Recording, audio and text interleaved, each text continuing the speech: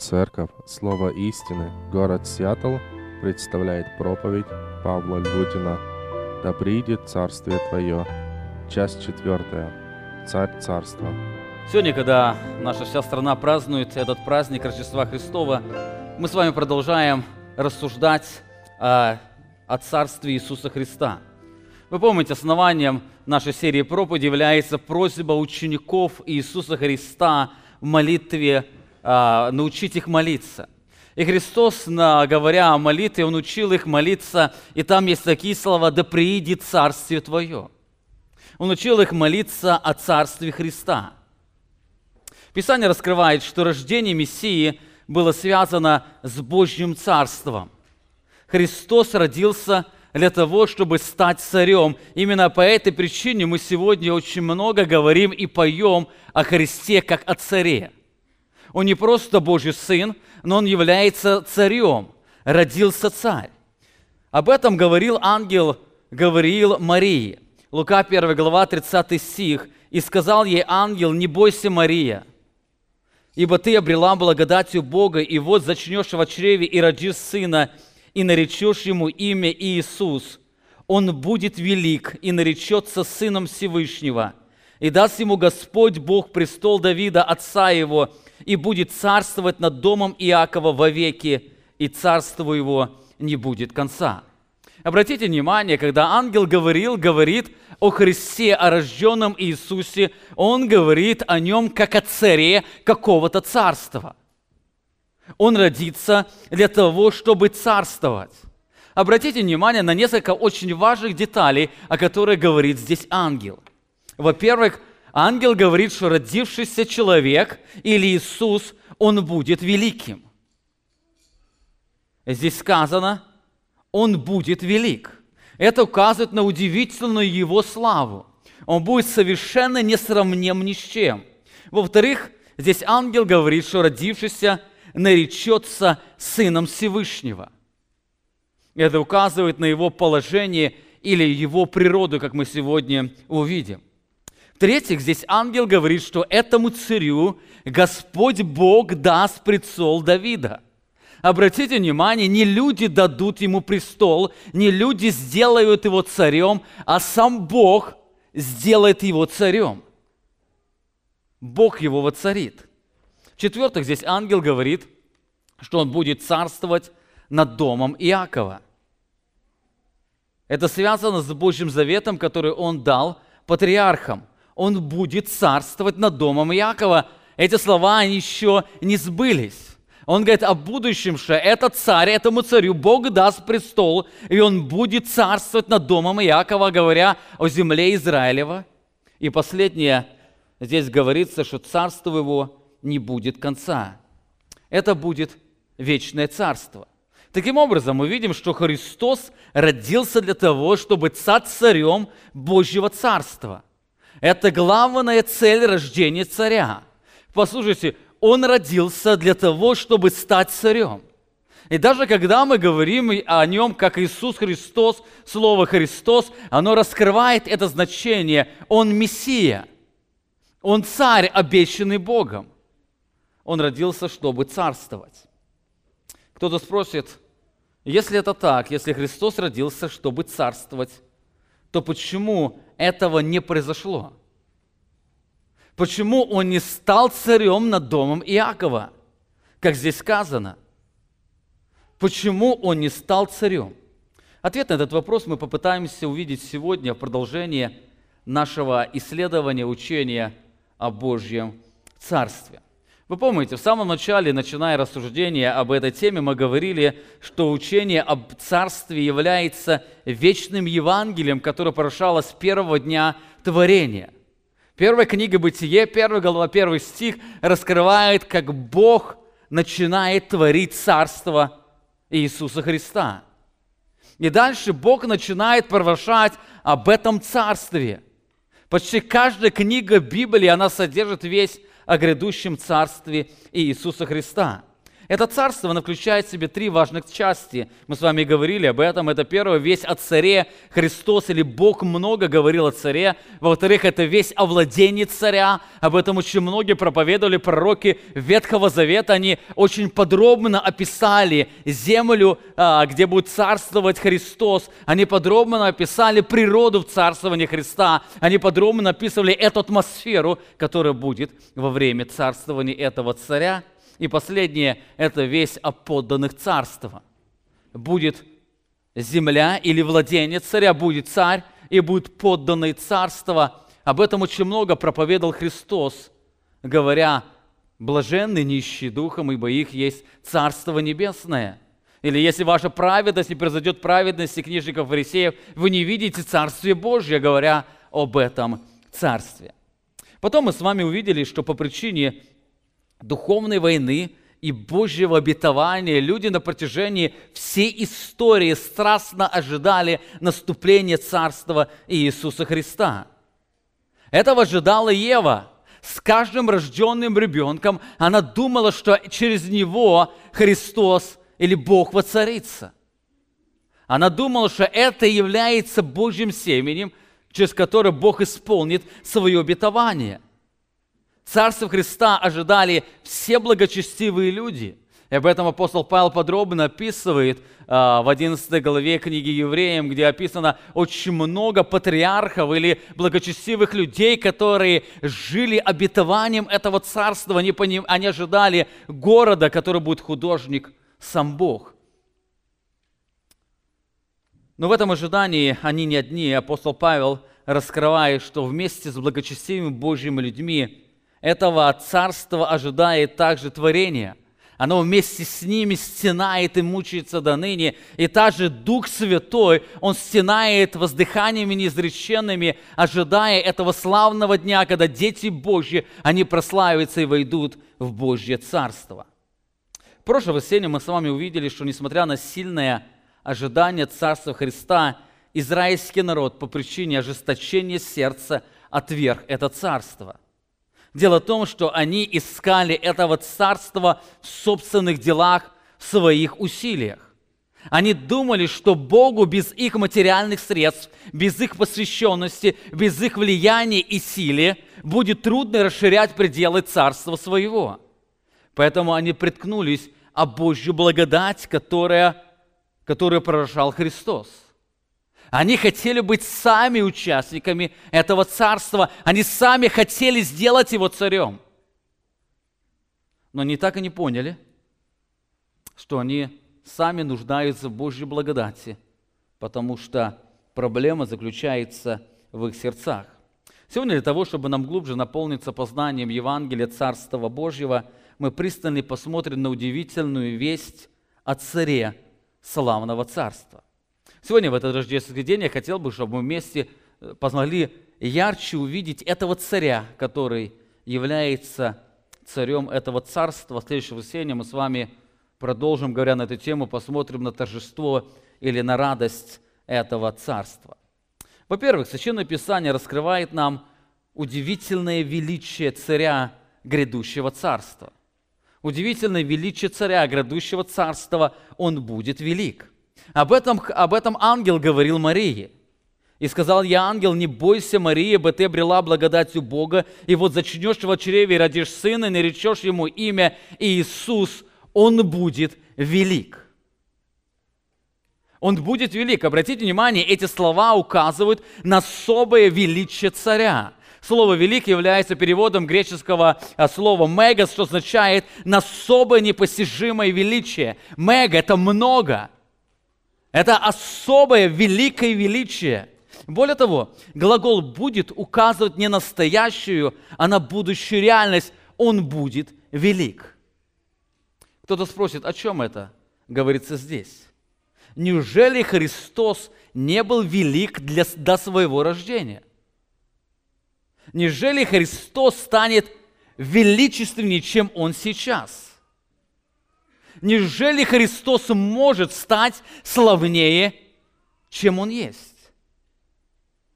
Дело в том, что здесь ангел говорит не о природе царя. Этот царь, он всегда был велик по своей природе, Здесь ангел говорит о явлении величия этого царя.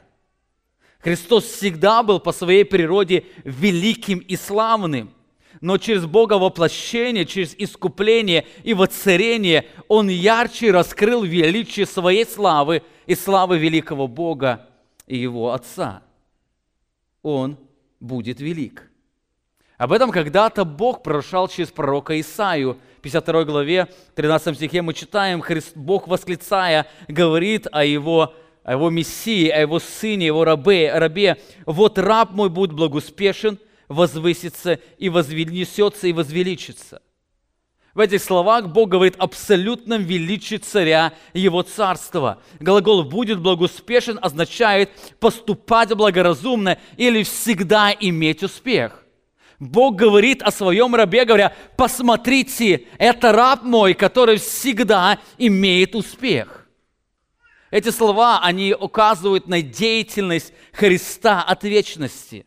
Все, что не делал Христос и не делает, оно всегда имеет особый успех. Бог сотворил вселенную, Он сказал слово, и вселенная, она появилась. Иногда людям кажется, что служение Христа было в какой-то момент безуспешным, но с перспективы вечности это служение, оно всегда имело успех. Все, что Христос не делает, оно более и более возвеличивает Его, потому что Он будет всегда благоуспешен. Второй глагол «возвыситься» означает быть высоким, возвышенным или превознесенным. Он возвысится, то есть, имея успех, он начнет возвышаться. Третий глагол «вознесется» означает, он станет еще выше, более превознесенным. И последний глагол «возвеличиться» означает чрезмерно подняться. Таким образом, Христос возвысится, вознесется и возвеличится. Это указывает на превосходную степень Его превосходства. Другими словами, Бог говорит, нет никого выше Его. Он явит абсолютную славу великого Бога. Во всей вселенной нет выше раба Бога, нет выше Мессии. Более того, эти слова не стали исполняться сразу после рождения Христа. С каждым днем служения Он становился более и более великим. Апостол Павел пишет о величии Царя Божьего Царства, послание Филиппийцам во 2 главе 9 стихе: «Посему и Бог превознес Его, и дал Ему имя выше всякого имени, дабы пред именем Иисуса преклонилось всякое колено земных, небесных, земных и преисподних, и всякий язык исповедал, что Господь Иисус Христос, то есть Мессию, славу Бога Отца». Обратите внимание, здесь сказано, что Бог превознес Его и дал Ему имя выше всякого имени. Это уже произошло. Его имя, Его слава, она возвеличивается. И настанет день, Он раскрывает, что эта слава будет явлена всем людям. Все преклонятся пред лицом Его, и все исповедуют Его величие. Сегодня мы живем в мире, где многие люди, подобно Израилю, отказываются признать эту реальность. Но Бог через пророка Исаию раскрывает, что настанет момент, когда все люди и цари, они будут просто поражены Его величием. В этой же песне восклицание Бог продолжает, 15 стих 52 главы Исаии: «Так многие народы приведет Он изумление, цари закроют пред Ним уста». Почему это произойдет? Потому что они увидят то, о чем не было говорено им, и узнают то, чего не слыхали. Другими словами, они увидят исполнение этих слов Христа, они увидят абсолютное величие Мессии. Итак, Священное Писание раскрывает нам, во-первых, удивительное величие царя. Он будет велик. Во-вторых, Священное Писание раскрывает удивительную природу царя Божьего Царства. Ангел продолжает, говоря о его величии и его природе, 32 стих, ангел говорит: «Он будет велик и наречется Сыном Всевышнего». Это удивительная весть. Он будет назван Сыном Всевышнего.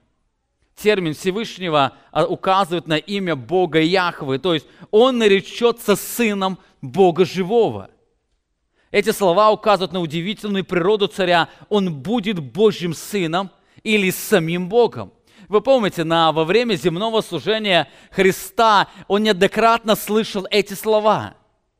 Его бесы называли: «Знаем тебя, кто ты, Сын Божий». Он сам о себе говорил, как о Божьем Сыне. После этого апостолы стали провозглашать его как Божьего Сына. И сегодня мы все исповедуем Мессию Божьим Сыном. Он наречется Сыном Всевышнего. Он не просто станет им, но это раскроет его истинную природу. Он является Божьим Сыном. Вы знаете, часто иудеи упрекали Христа за то, что Он делает себя равным Богу. Часто они упрекали себя, что Он называет себя Божьим Сыном, а Небесного Отца своим Отцом. Они упрекали Его за то, что Он делает и провозглашает себя Богом. Но вы знаете, это происходило от того, что они не верили пророкам. По причине ожесточения сердца они не верили пророкам. Бог неоднократно указывал через пророков на божественную природу своего Сына. Бог неоднократно говорил, что Мессия будет являться Богом. Я приведу вам несколько из текстов. Например, знакомый текст Исаии, 9 глава, 6 стих. Многие его знают наизусть. Здесь Бог говорит о своем царе. «Ибо младенец родился нам, сын дан нам, владычество на раменах его, и нарекут ему имя Чудный советник, Бог крепкий, Отец вечности, Князь мира». Заметьте, каждое имя Иисуса Христа, оно говорит о Его божественной природе. Он Бог крепкий. Он является Богом, Он является Отцом вечности, Он является тот, кто время произвел, Он является тот, кто сотворил всю эту вселенную. Это младенец, который родился, это младенец, который дан нам, заметьте, Сын был дан нам. Пророк Исаия говорил, что Мессия будет являться Божьим Сыном. Бог дает нам своего Сына, который указывает на особое положение с Ним. Об этом также говорил Михея, 5 глава, 2 стих. «И ты, Вифлеем Ефрафа, мал ли ты между тысячами иудинами?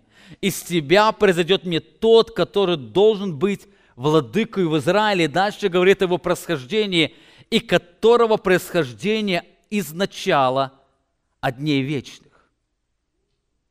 Еще раз указывает, что до рождения Христа Он существовал. Он является Богом.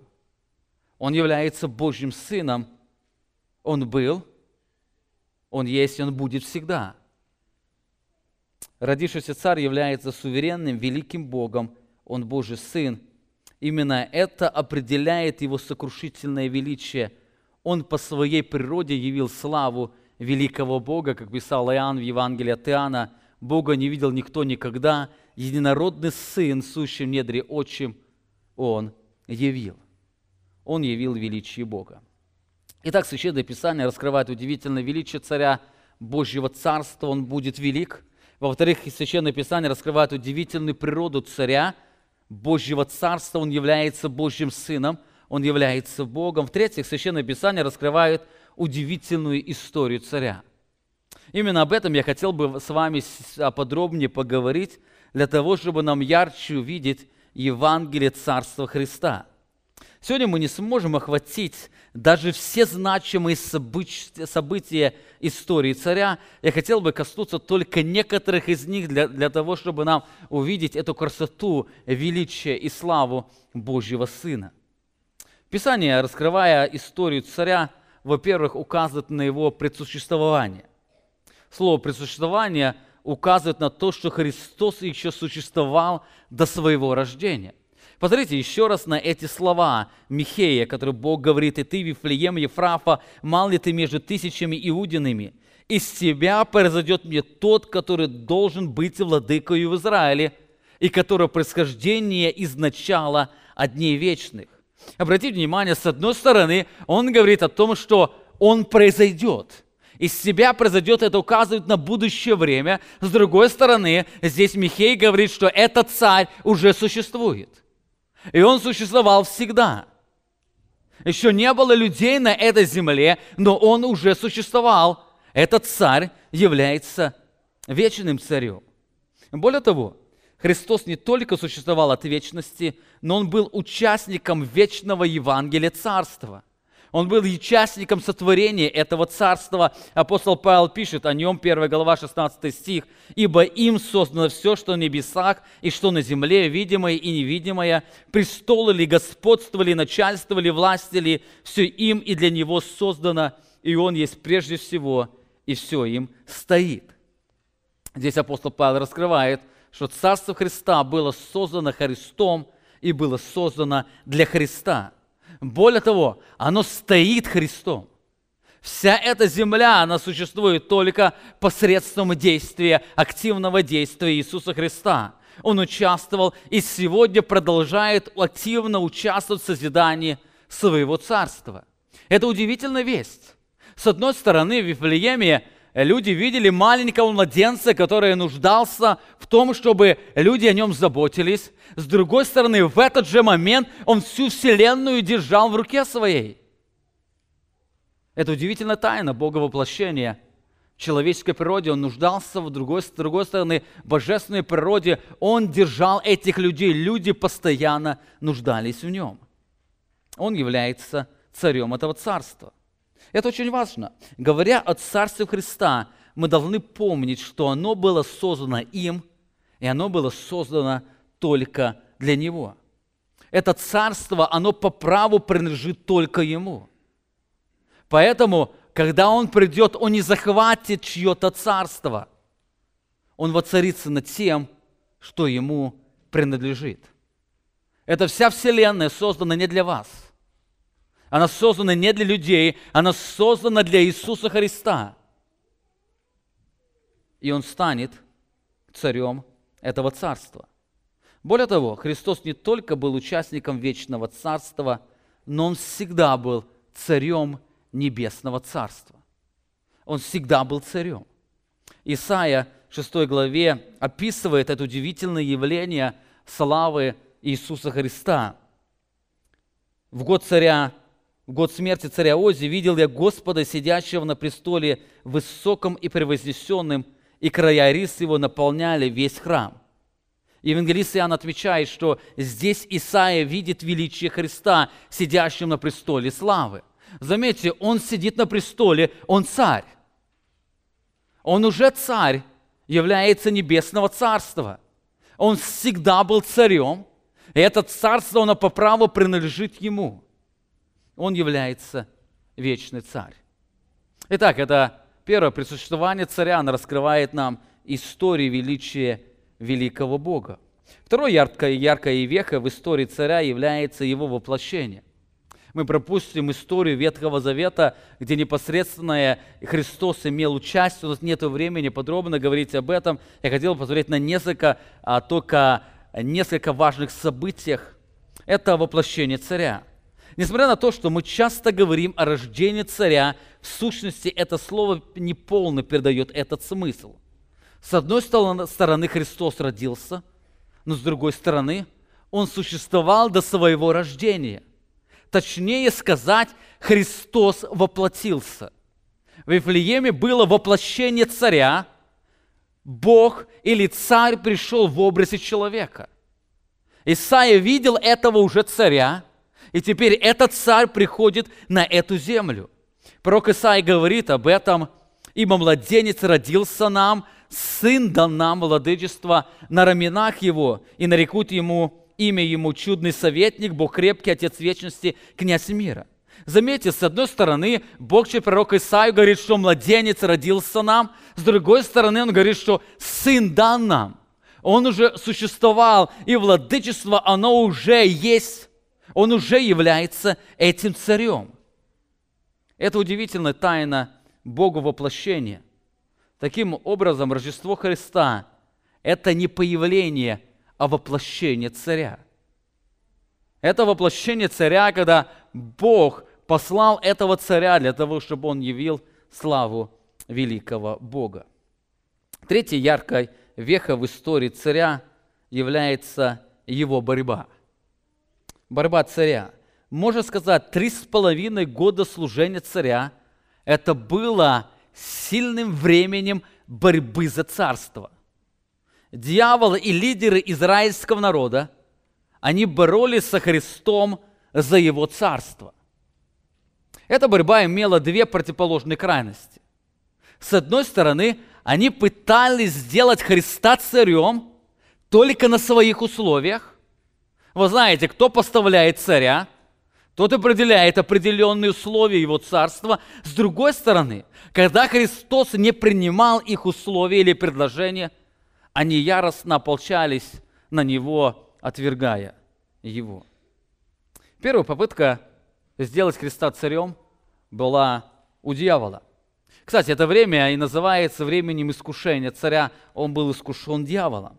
И одно из искушений было как раз, дьявол предлагал ему, что он может сделать его царем. Матфея 4 глава, 8 стих. Опять берет его дьявол на весьма высокую гору и показывает ему все царства мира и славу их, и говорит мне: все это дам тебе, если поклонишься мне. Тогда Иисус говорит ему: отойди от меня, сатана, ибо написано: Господу Богу твоему поклоняйся и Ему одному служи. Заметьте, здесь дьявол предлагает ему царство. Он предлагает ему то, что ему принадлежит. Он предлагает ему сделать его царем. Без этого пути, без ожидания, когда Бог поставит его царем на это царство. Он предлагает ему короткий путь. Только одно условие. Когда Христос отверг это предложение дьявола, потом дьявол пытается сделать его царем через людей. Иоанн описывает несколько событий. Иоанна 6 глава 14 стих. Тогда люди, видевшие чудо, сотворенное Иисусом, сказали: это чудо насыщения 5000. Они сказали: это истинно тот пророк, которым должно прийти в мир. И дальше написано: Иисус же, узнав, что хотят прийти, нечаянно взять его и сделать царем, опять удалился на гору один. Народ хочет сделать его царем. Но если посмотреть на истинное желание этих людей, оно заключалось в том, что они ожидали от этого царя, что он будет удовлетворять все их физические потребности. До этого они уже знали или пережили это благословение этого царя. 5 хлебов и 2 рыбки было достаточно, чтобы накормить 5000 только мужчин, не считая женщин и детей. Это можно еще на 2 умножить, а то и больше. Да еще после этого осталось много еды. Осталось 12 коробов. Представьте себе, если 12 коробов еще умножить на это было достаточно прокормить всю землю. Не нужно никому работать. Они хотели этого царя. Они понимают, тот, кто поставляет царя, тем царь и обязан. И они хотели как бы нечаянно прийти и сделать его царем. Еще одна попытка сделать Христа царем была предпринята пред его страданиями. Иоанна 2, 12 глава здесь описано: на другой день множество народа, пришедшего на праздник, услышав, что Иисус идет в Иерусалим, взяли пальмовые ветви, вышли навстречу Ему и восклицали: «Осанна, благословен грядущий во имя Господня, Царь Израилев». Здесь они еще идут дальше. Они не просто хотят сделать его царем, они уже провозглашают его царем. Капля терпения у них вышла. Вы знаете, с чем связано было это событие? Это было связано с событием с воскрешением Лазаря. Они увидели, что он не только может их напитать, но увидели в нем как человека, который имеет власть над смертью, над страшным врагом. И они понимали, что именно этот царь им нужен.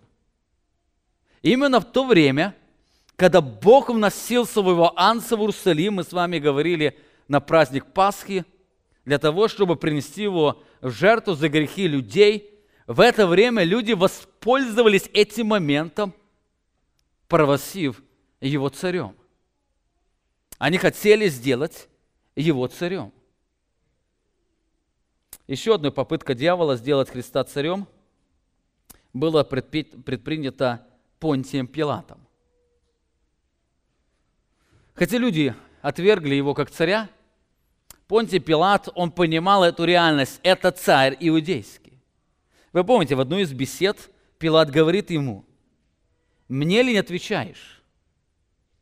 Не знаешь, что я имею власть распять себя, и власть имею отпустить себя куда? На царство».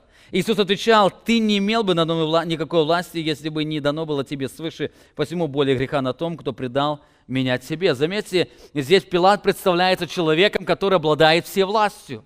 Говорит: «Я имею власть над тобою. Я являюсь этим царем, и поэтому отвечай мне. Я имею власть тебя распять, имею власть тебя отпустить, как царя иудейского. Тебя же привели как того, кто возмущает народ, кто провозглашает себя царем». И он вновь говорит об этой власти. И он пытается его подвести к точке, что он имеет власть над ним, над его царством. Но в сущности здесь Христос говорит о том, что он не имел над ним никакой власти. Но знаете, на этом попытки дьявола не остановились. Последняя попытка дьявола сделать Христа царем была предпринята на горе Голгофе во время его страданий. Матфей отмечает об этом, 27 глава, 41 стих. «Подобные первосвященники с книжниками, старейшинами, фарисеями, насмехаясь, говорили: других спасал, а себя самого не может спасти. И если он царь Израилев, пусть теперь сойдет с креста и уверуем в него. Уповал на Бога, пусть теперь избавит его, если он угоден ему, ибо он сказал: я Божий сын». Это была последняя попытка людей сделать Христа своим царем только на своих условиях. Царь Израилев, пусть сойдет с креста, и мы признаем его своим царем. Мы веруем в него. Мы признаем, что он является именно тот царь Божьего Царства. Все эти попытки, они предлагали Христу путь к царству только без доверия суверенному Богу Отцу. Заметьте, во всех этих историях люди думали, что они обладают определенной властью. Они думали, что без их власти Богу невозможно будет расширять пределы своего царства. Они думали, что они определяют, кто будет их царем, а кто не будет их царем. Кстати, сегодня время не изменилось. Сегодня очень часто людей пытаются убедить в том, что вы сами можете определить, кто будет вашим царем. Вы сами своей властью можете решить и стать подданными Царства Небесного, Божьего Царя. Или вы сами можете своей власти, суверенной власти решить стать подданными или остаться подданными Царства Дьявола. Мы это будем говорить в следующее воскресенье. Опять здесь превозносится человеческая власть, человеческая суверенность, человеческая способность созидать Божье Царство. Это была борьба с царем. Они в своей гордости, надменности думали, что они обладают властью. Но все их атаки, все их желания сделать Христа своим царем на своих условиях, они не удались. Четвертой вехой в истории царя, которую сегодня я хотел обратить внимание, это была победа царя. Несмотря на всю эту жестокую битву, царь, он вышел победителем. Можно сказать, что вся жизнь Иисуса Христа была жизнью победы. Никакое обольщение этого мира, оно не оторвало его от исполнения воли Отца. Дело в том, что он ожидал времени, когда Бог, Отец, даст ему царство. Посмотрите, что ангел сказал Марии: он будет велик и наречется сыном Всевышнего, и даст ему Господь престол Давида. Заметьте, здесь очень ясно сказано, не люди его сделают царем. Не люди признают Его царем, как сегодня людям предлагают: признайте Христа своим царем. Не люди Его признают. Здесь сказано, что Господь даст Ему престол Давида. Господь сделает Его царем. О победе над искушениями дьявола этого мира Христос говорил на последней пасхальной вечере. Иоанна 16 глава 33 стих: «Сие сказал я вам, чтобы вы имели во мне мир, в мире будете иметь скорбь, но мужайтесь, я победил мир». Он является этим победителем. На протяжении всего служения его жизнь была жизнь победы. Более того, через смерть на кресте Христос нанес поражающий удар дьяволу, о чем Бог говорил когда-то Еве. Апостол Павел пишет об этом, 1 Коринфянам 15 глава 55 стих: «Смерть, где твое жало, а где твоя победа? Жало же смерти грех, а сила греха закон. Благодарение Богу, даровавшему нам победу Господом нашим Иисусом Христом». Здесь сказано о Христе как о победителе. Он даровал нам победу через победу Господа нашего Иисуса Христа. Христос победитель. В книге Откровения Христос представлен как победитель. В 3 главе 21 стихе здесь сказано, Христос говорит: «Побеждающим дам сесть со мной на престоле Его, на престоле Моем, как и я победил и сел с Отцом Моим на престоле Его». Он здесь говорит о себе как о победителе. Подобное Бог говорил через пророка Исаию в 53 главе. Он будет сильными делить добычу, говоря о победителе. В Откровении 5 глава 5 стихе, когда раскрывается картина коронации царя, здесь сказано: «Один из старцев сказал мне: не плачь, вот лев от колена Иудина, корень Давидова, победил и может раскрыть сию книгу и снять 7 печатей ее». Он является победителем. Христос в книге Откровения – это Христос победитель. Христос в Евангелии – это Христос победитель. Он является тот, кто одержал победу. Пятой яркой вехой в истории царя является его вознесение. После победы Христос не стал царем своего земного царства, но он вернулся на небо. Почему он ушел? Почему он ушел? Об этом Христос неоднократно говорил. Он сказал об этом Пилату, который хотел сделать его царем. Иоанна 16, 18 глава 36 стих, Христос говорит, Иисус отвечал: «Царство мое не от мира сего. Если бы от мира сего было царство мое, то служители мои подвязались бы за меня, чтобы я не был предан иудеям, но ныне царство мое не отсюда». Почему Христос вознесся на небо? Для того, чтобы принять царство не от людей, принять царство от самого Бога. Он вознесся на небо для того, чтобы быть коронован на это царство. О причине своего ухода Христос говорил в одной из притч перед своими страданиями. Лука отмечает, 19 глава 11 стих, когда же они слушали Его, присовокупил притчу, ибо Он был близ Иерусалима, и они думали, ученики думали, что скоро должно открыться Царствие Божие. И Он говорит им, и так сказал: некоторый человек высокого рода отправился в дальнюю страну, чтобы получить себе царство и возвратиться. Чтобы получить себе царство и возвратиться. Они думали, что царство должно вот-вот наступить, и Он говорит им притчи. Он говорит, что мое царство не отсюда. Меня Отец должен помазать на царство. Именно поэтому перед тем, как царство мое наступит, я пойду к Отцу, и Он меня помажет на это царство. Христос вернулся на небо для того, чтобы принять власть и царство не от людей, но от Бога. Именно об этом говорил ангел Гавриил. Он будет велик и наречется Сыном Всевышнего, и даст ему Господь Бог престол Давида, отца его. И даст ему Господь Бог престол Давида.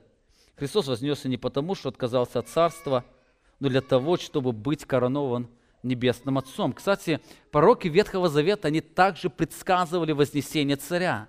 Они предсказывали, что после его рождения он уйдет и потом вернется. Один из них является пророчеством Михея.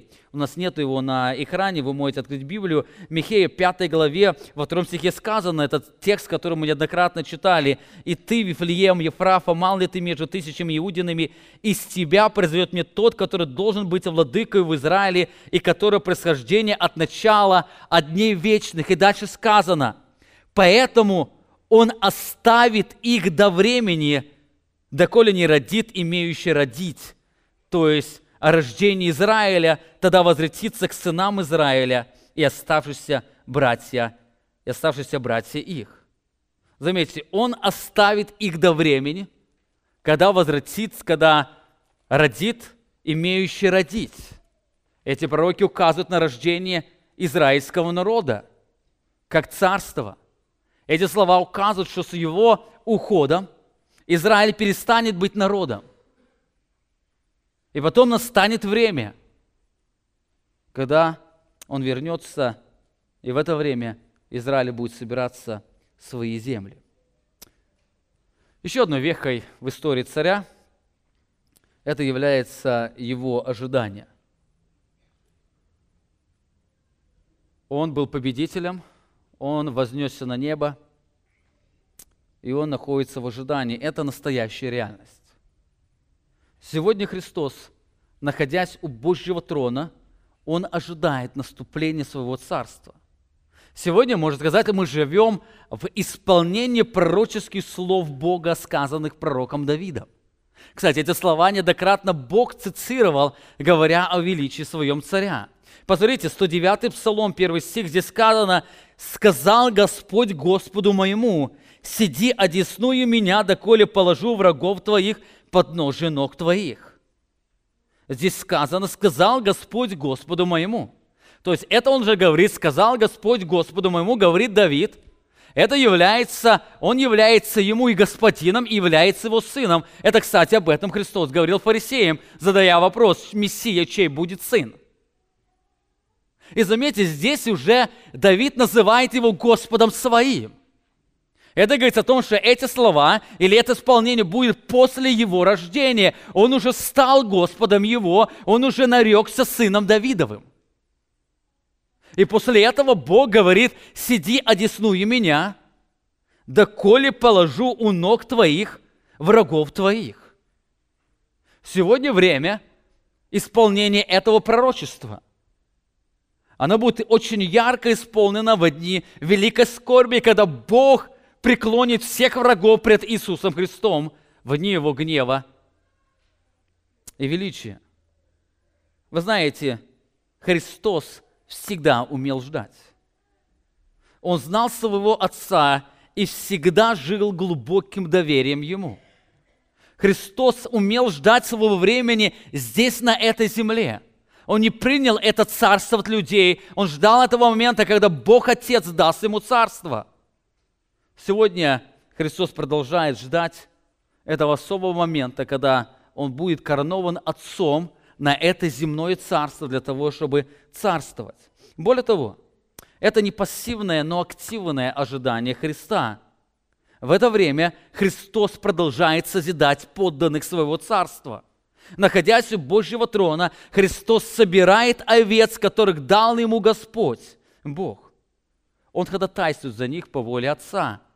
Христос говорил об этом, Иоанна 10 глава, 16 стих: «Есть у меня и другие овцы, которые вне сего двора, и тех надлежит мне привести. И они услышат голос мой, и будет одно стадо, и один пастырь», говоря о настоящей реальности. Сегодня овцы Иисуса Христа, овцы, которые дал ему Бог, они слышат голос Христа. Они приходят к Нему. Они становятся одним стадом, одной церковью или одним телом. Более того, Христос, находясь у Божьего трона, созидает церковь, которая примет особое участие в коронации Его.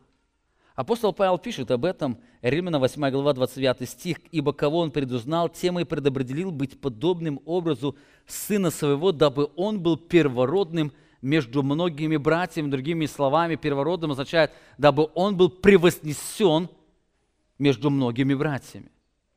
И мы сегодня увидим это превозношение Христа. Эти слова, они очень ярко исполнятся в дни коронации великого царя.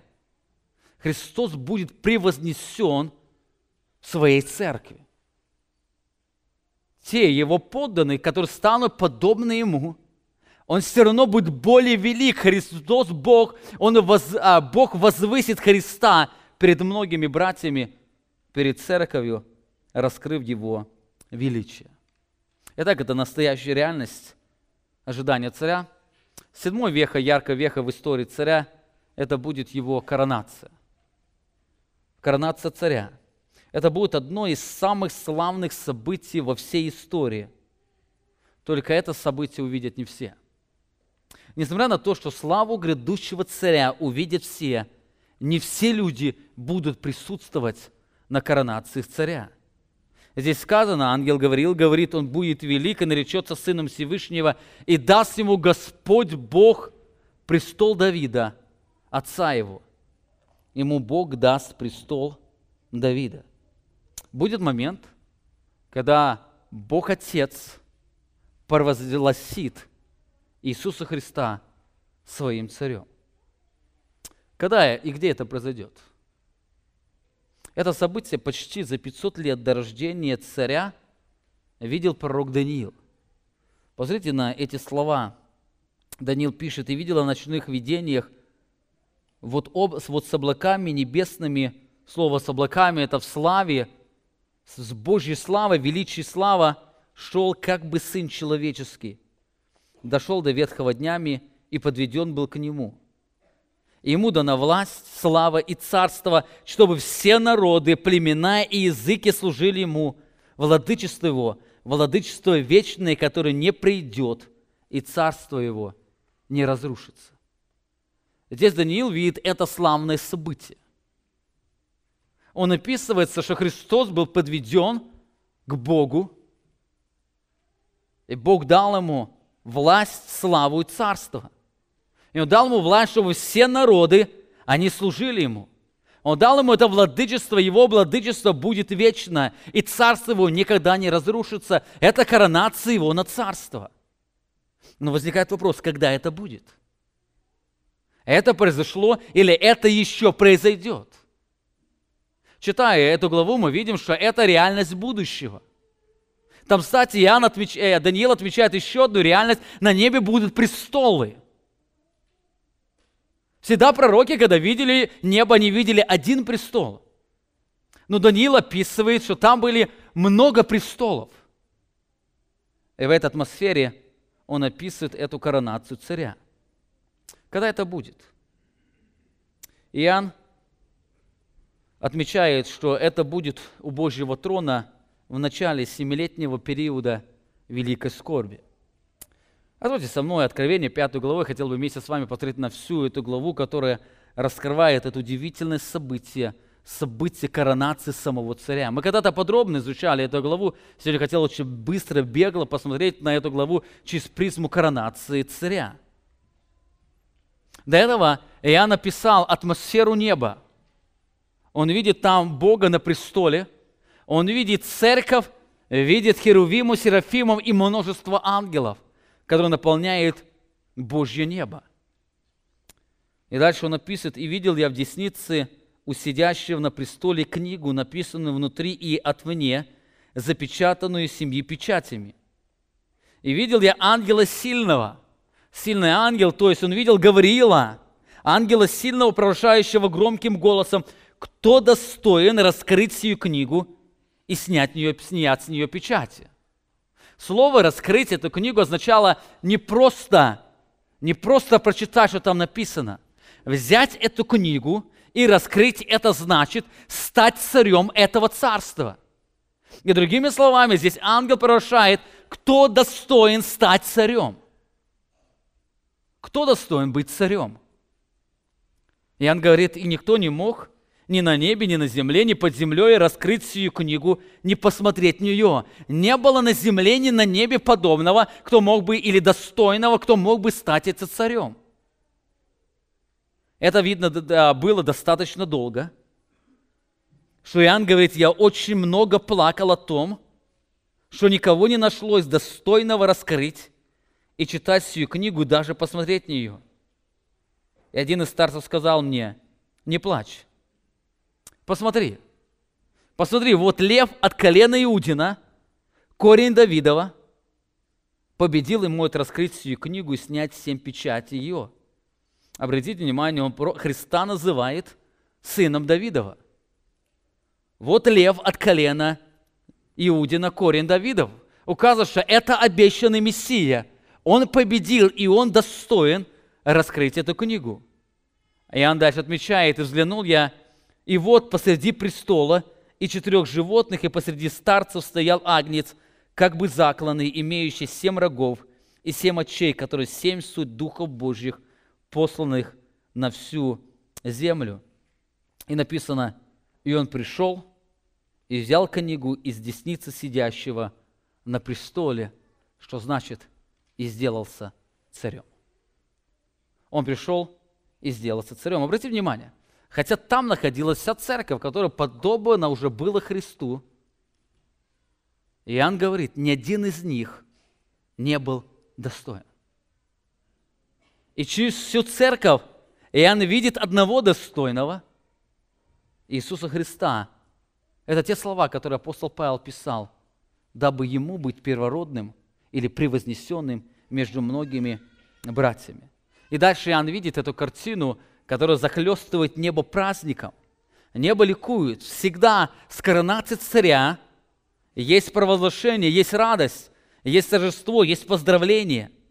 Дальше читаем, и когда он взял книгу, тогда 4 животных и 24 старца пали пред анцем, имея каждый гусли, золотые чаши, полные фимиама, с которой суть молитвы святых, и поют новую песнь, говоря, достоин ты взять книгу и снять с нее печати, ибо ты был заклан и кровью своей искупил нас Богу из всякого колена и народа и племени, и соделал нас царями или царством и священниками Богу нашему, и мы будем царствовать на земле.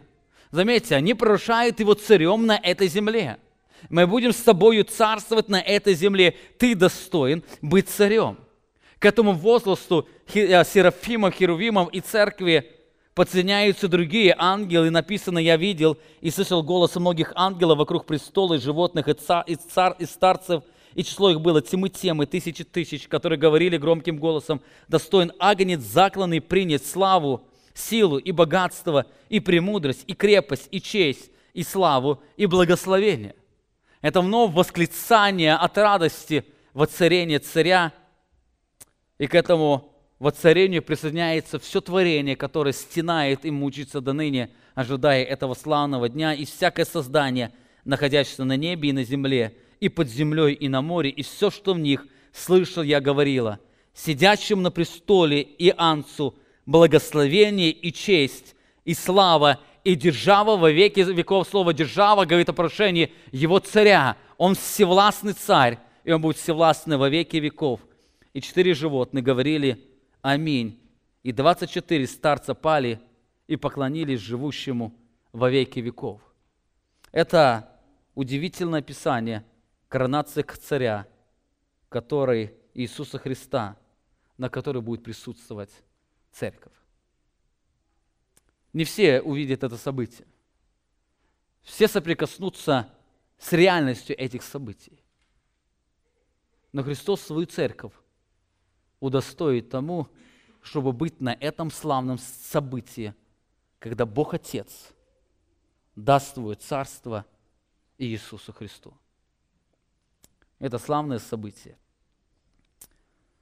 Еще одной очень яркой вехой в истории царя это будет его возвращение. Когда Христос примет царство, он вступит в свои владения. Возвращение царя будет связано с покаянием израильского народа и Божьим судом над языческими народами.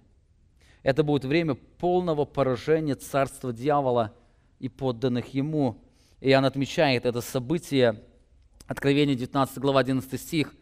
«И видел я отверстное небо, и посмотрите, конь белый, и сидящий на нем называется верный и истинный, который праведно судит и воинствует.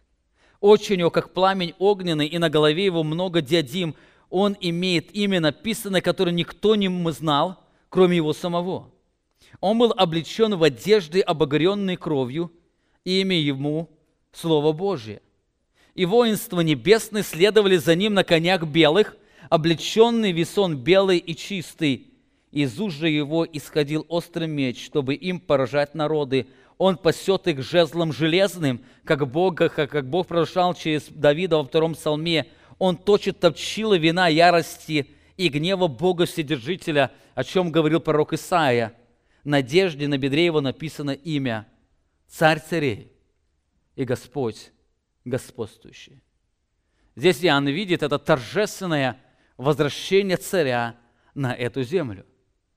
Этот царь, он придет во всей своей славе, во всем своем величии. Именно тогда, говорит пророк Исаия, цари закроют пред ним уста свои.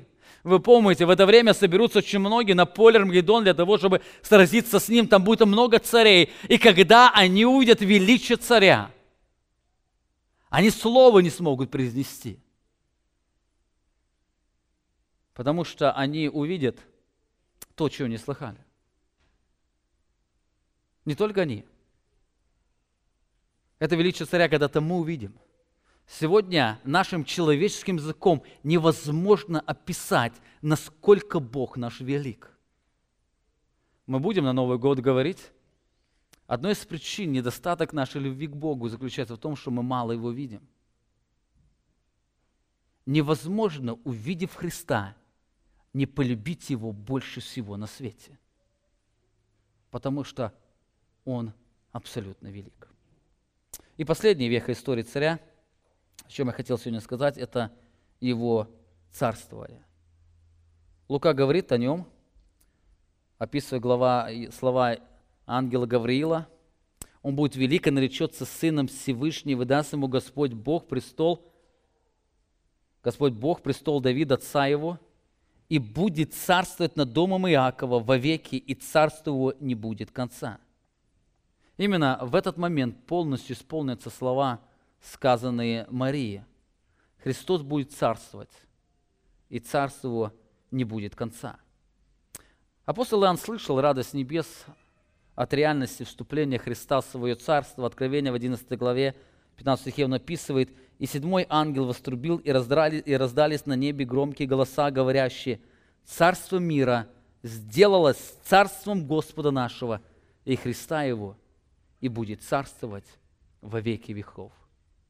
Христос не только царь, но Он будет царствовать, и Он будет царствовать во веки веков. Итак, мы с вами посмотрели только на несколько штрихов истории, которая раскрывает нам удивительную биографию нашего царя. Эта история, она раскрывает, что история земли – это история царя. Каждое событие на этой земле, оно связано со величием Иисуса Христа. Он будет возвеличен в своей благодати, и Он будет превознесен в своем суде. В следующее воскресенье мы с вами продолжим говорить о Божьем Царстве. Сегодня, заканчивая эту проповедь, я хотел бы закончить восторженными словами Бога Отца о Своем Сыне Иисусе Христе. Послушайте, что Бог говорит о Своем Сыне, Царе. Исайя 52 глава, 13 стих. «Посмотрите, раб мой будет благоуспешен, возвысится и вознесется, и возвеличится, как многие изумлялись, смотря на тебя, столько был обезображен паче всякого человека, лик его и вид его, паче сынов человеческих, так многие народы приведет он в изумление. Цари закроют пред ним уста свои, потому что они видят то, о чем не было говорено им, и узнают то, чего не слыхали, потому что наш царь абсолютно велик». Аминь. Помолимся. Великий Царь, Бог богов, Мессия, чудный Спаситель, мы сегодня благодарим Тебя за удивительную весть, весть Твоей благодати, весть Твоей славы. Мы благодарим Тебя за то, что даешь нам сегодня огромную привилегию, склоняясь пред Тобой, видеть Твое величие, склоняясь пред Тобой, созерцать Твою красоту.